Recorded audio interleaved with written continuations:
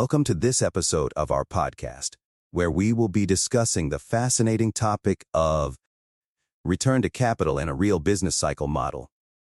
This topic is of great importance to economists and policymakers alike, as it helps us understand the relationship between economic growth and asset returns. In this article, the authors investigate whether a real business cycle model is consistent with the observed asset return. They construct the return to capital from the National Income and Product Accounts, NIPA, and use it to measure the asset return. The authors make two contributions to the literature, including an equivalence for the neoclassical growth model between a stock market return and a return based on income and capital stock data. So, what exactly is a real business cycle model? In simple terms, it is a model that explains fluctuations in economic activity as the result of changes in productivity and technology. The model assumes that the economy is made up of many different markets, each of which is in equilibrium. The model also assumes that people are rational and forward-looking, meaning that they make decisions based on their expectations of future economic conditions. The authors of this article use a real business cycle model to investigate the relationship between economic growth and asset returns. They construct the return to capital from the NIPA, which is a measure of the income generated by capital investments. They then use this measure to calculate the asset return, which is the return on investment in the stock market. One of the key contributions of this article is the equivalence between a stock market return and a return based on income and capital stock data in the neoclassical growth model. This equivalence is important because it allows us to use data on income and capital stock to estimate the stock market return, which is difficult to measure directly.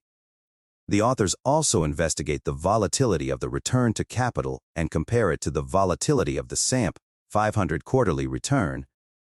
They find that the volatility of the return to capital is much higher than the volatility of the SAMP 500 quarterly return.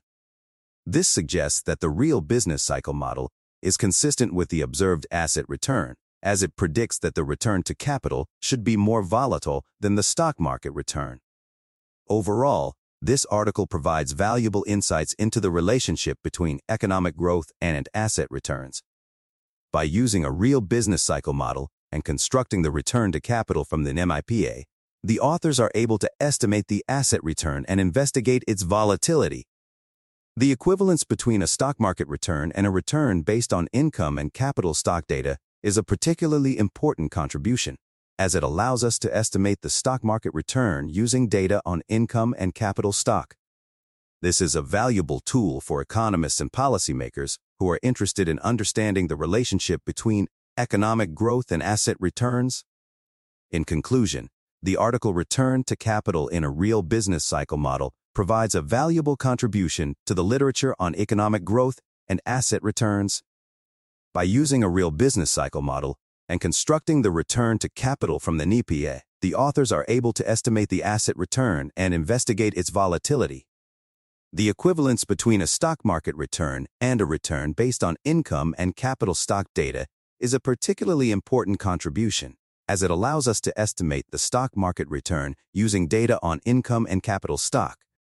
This is a valuable tool for economists and policymakers who are interested in understanding the relationship between economic growth and asset returns.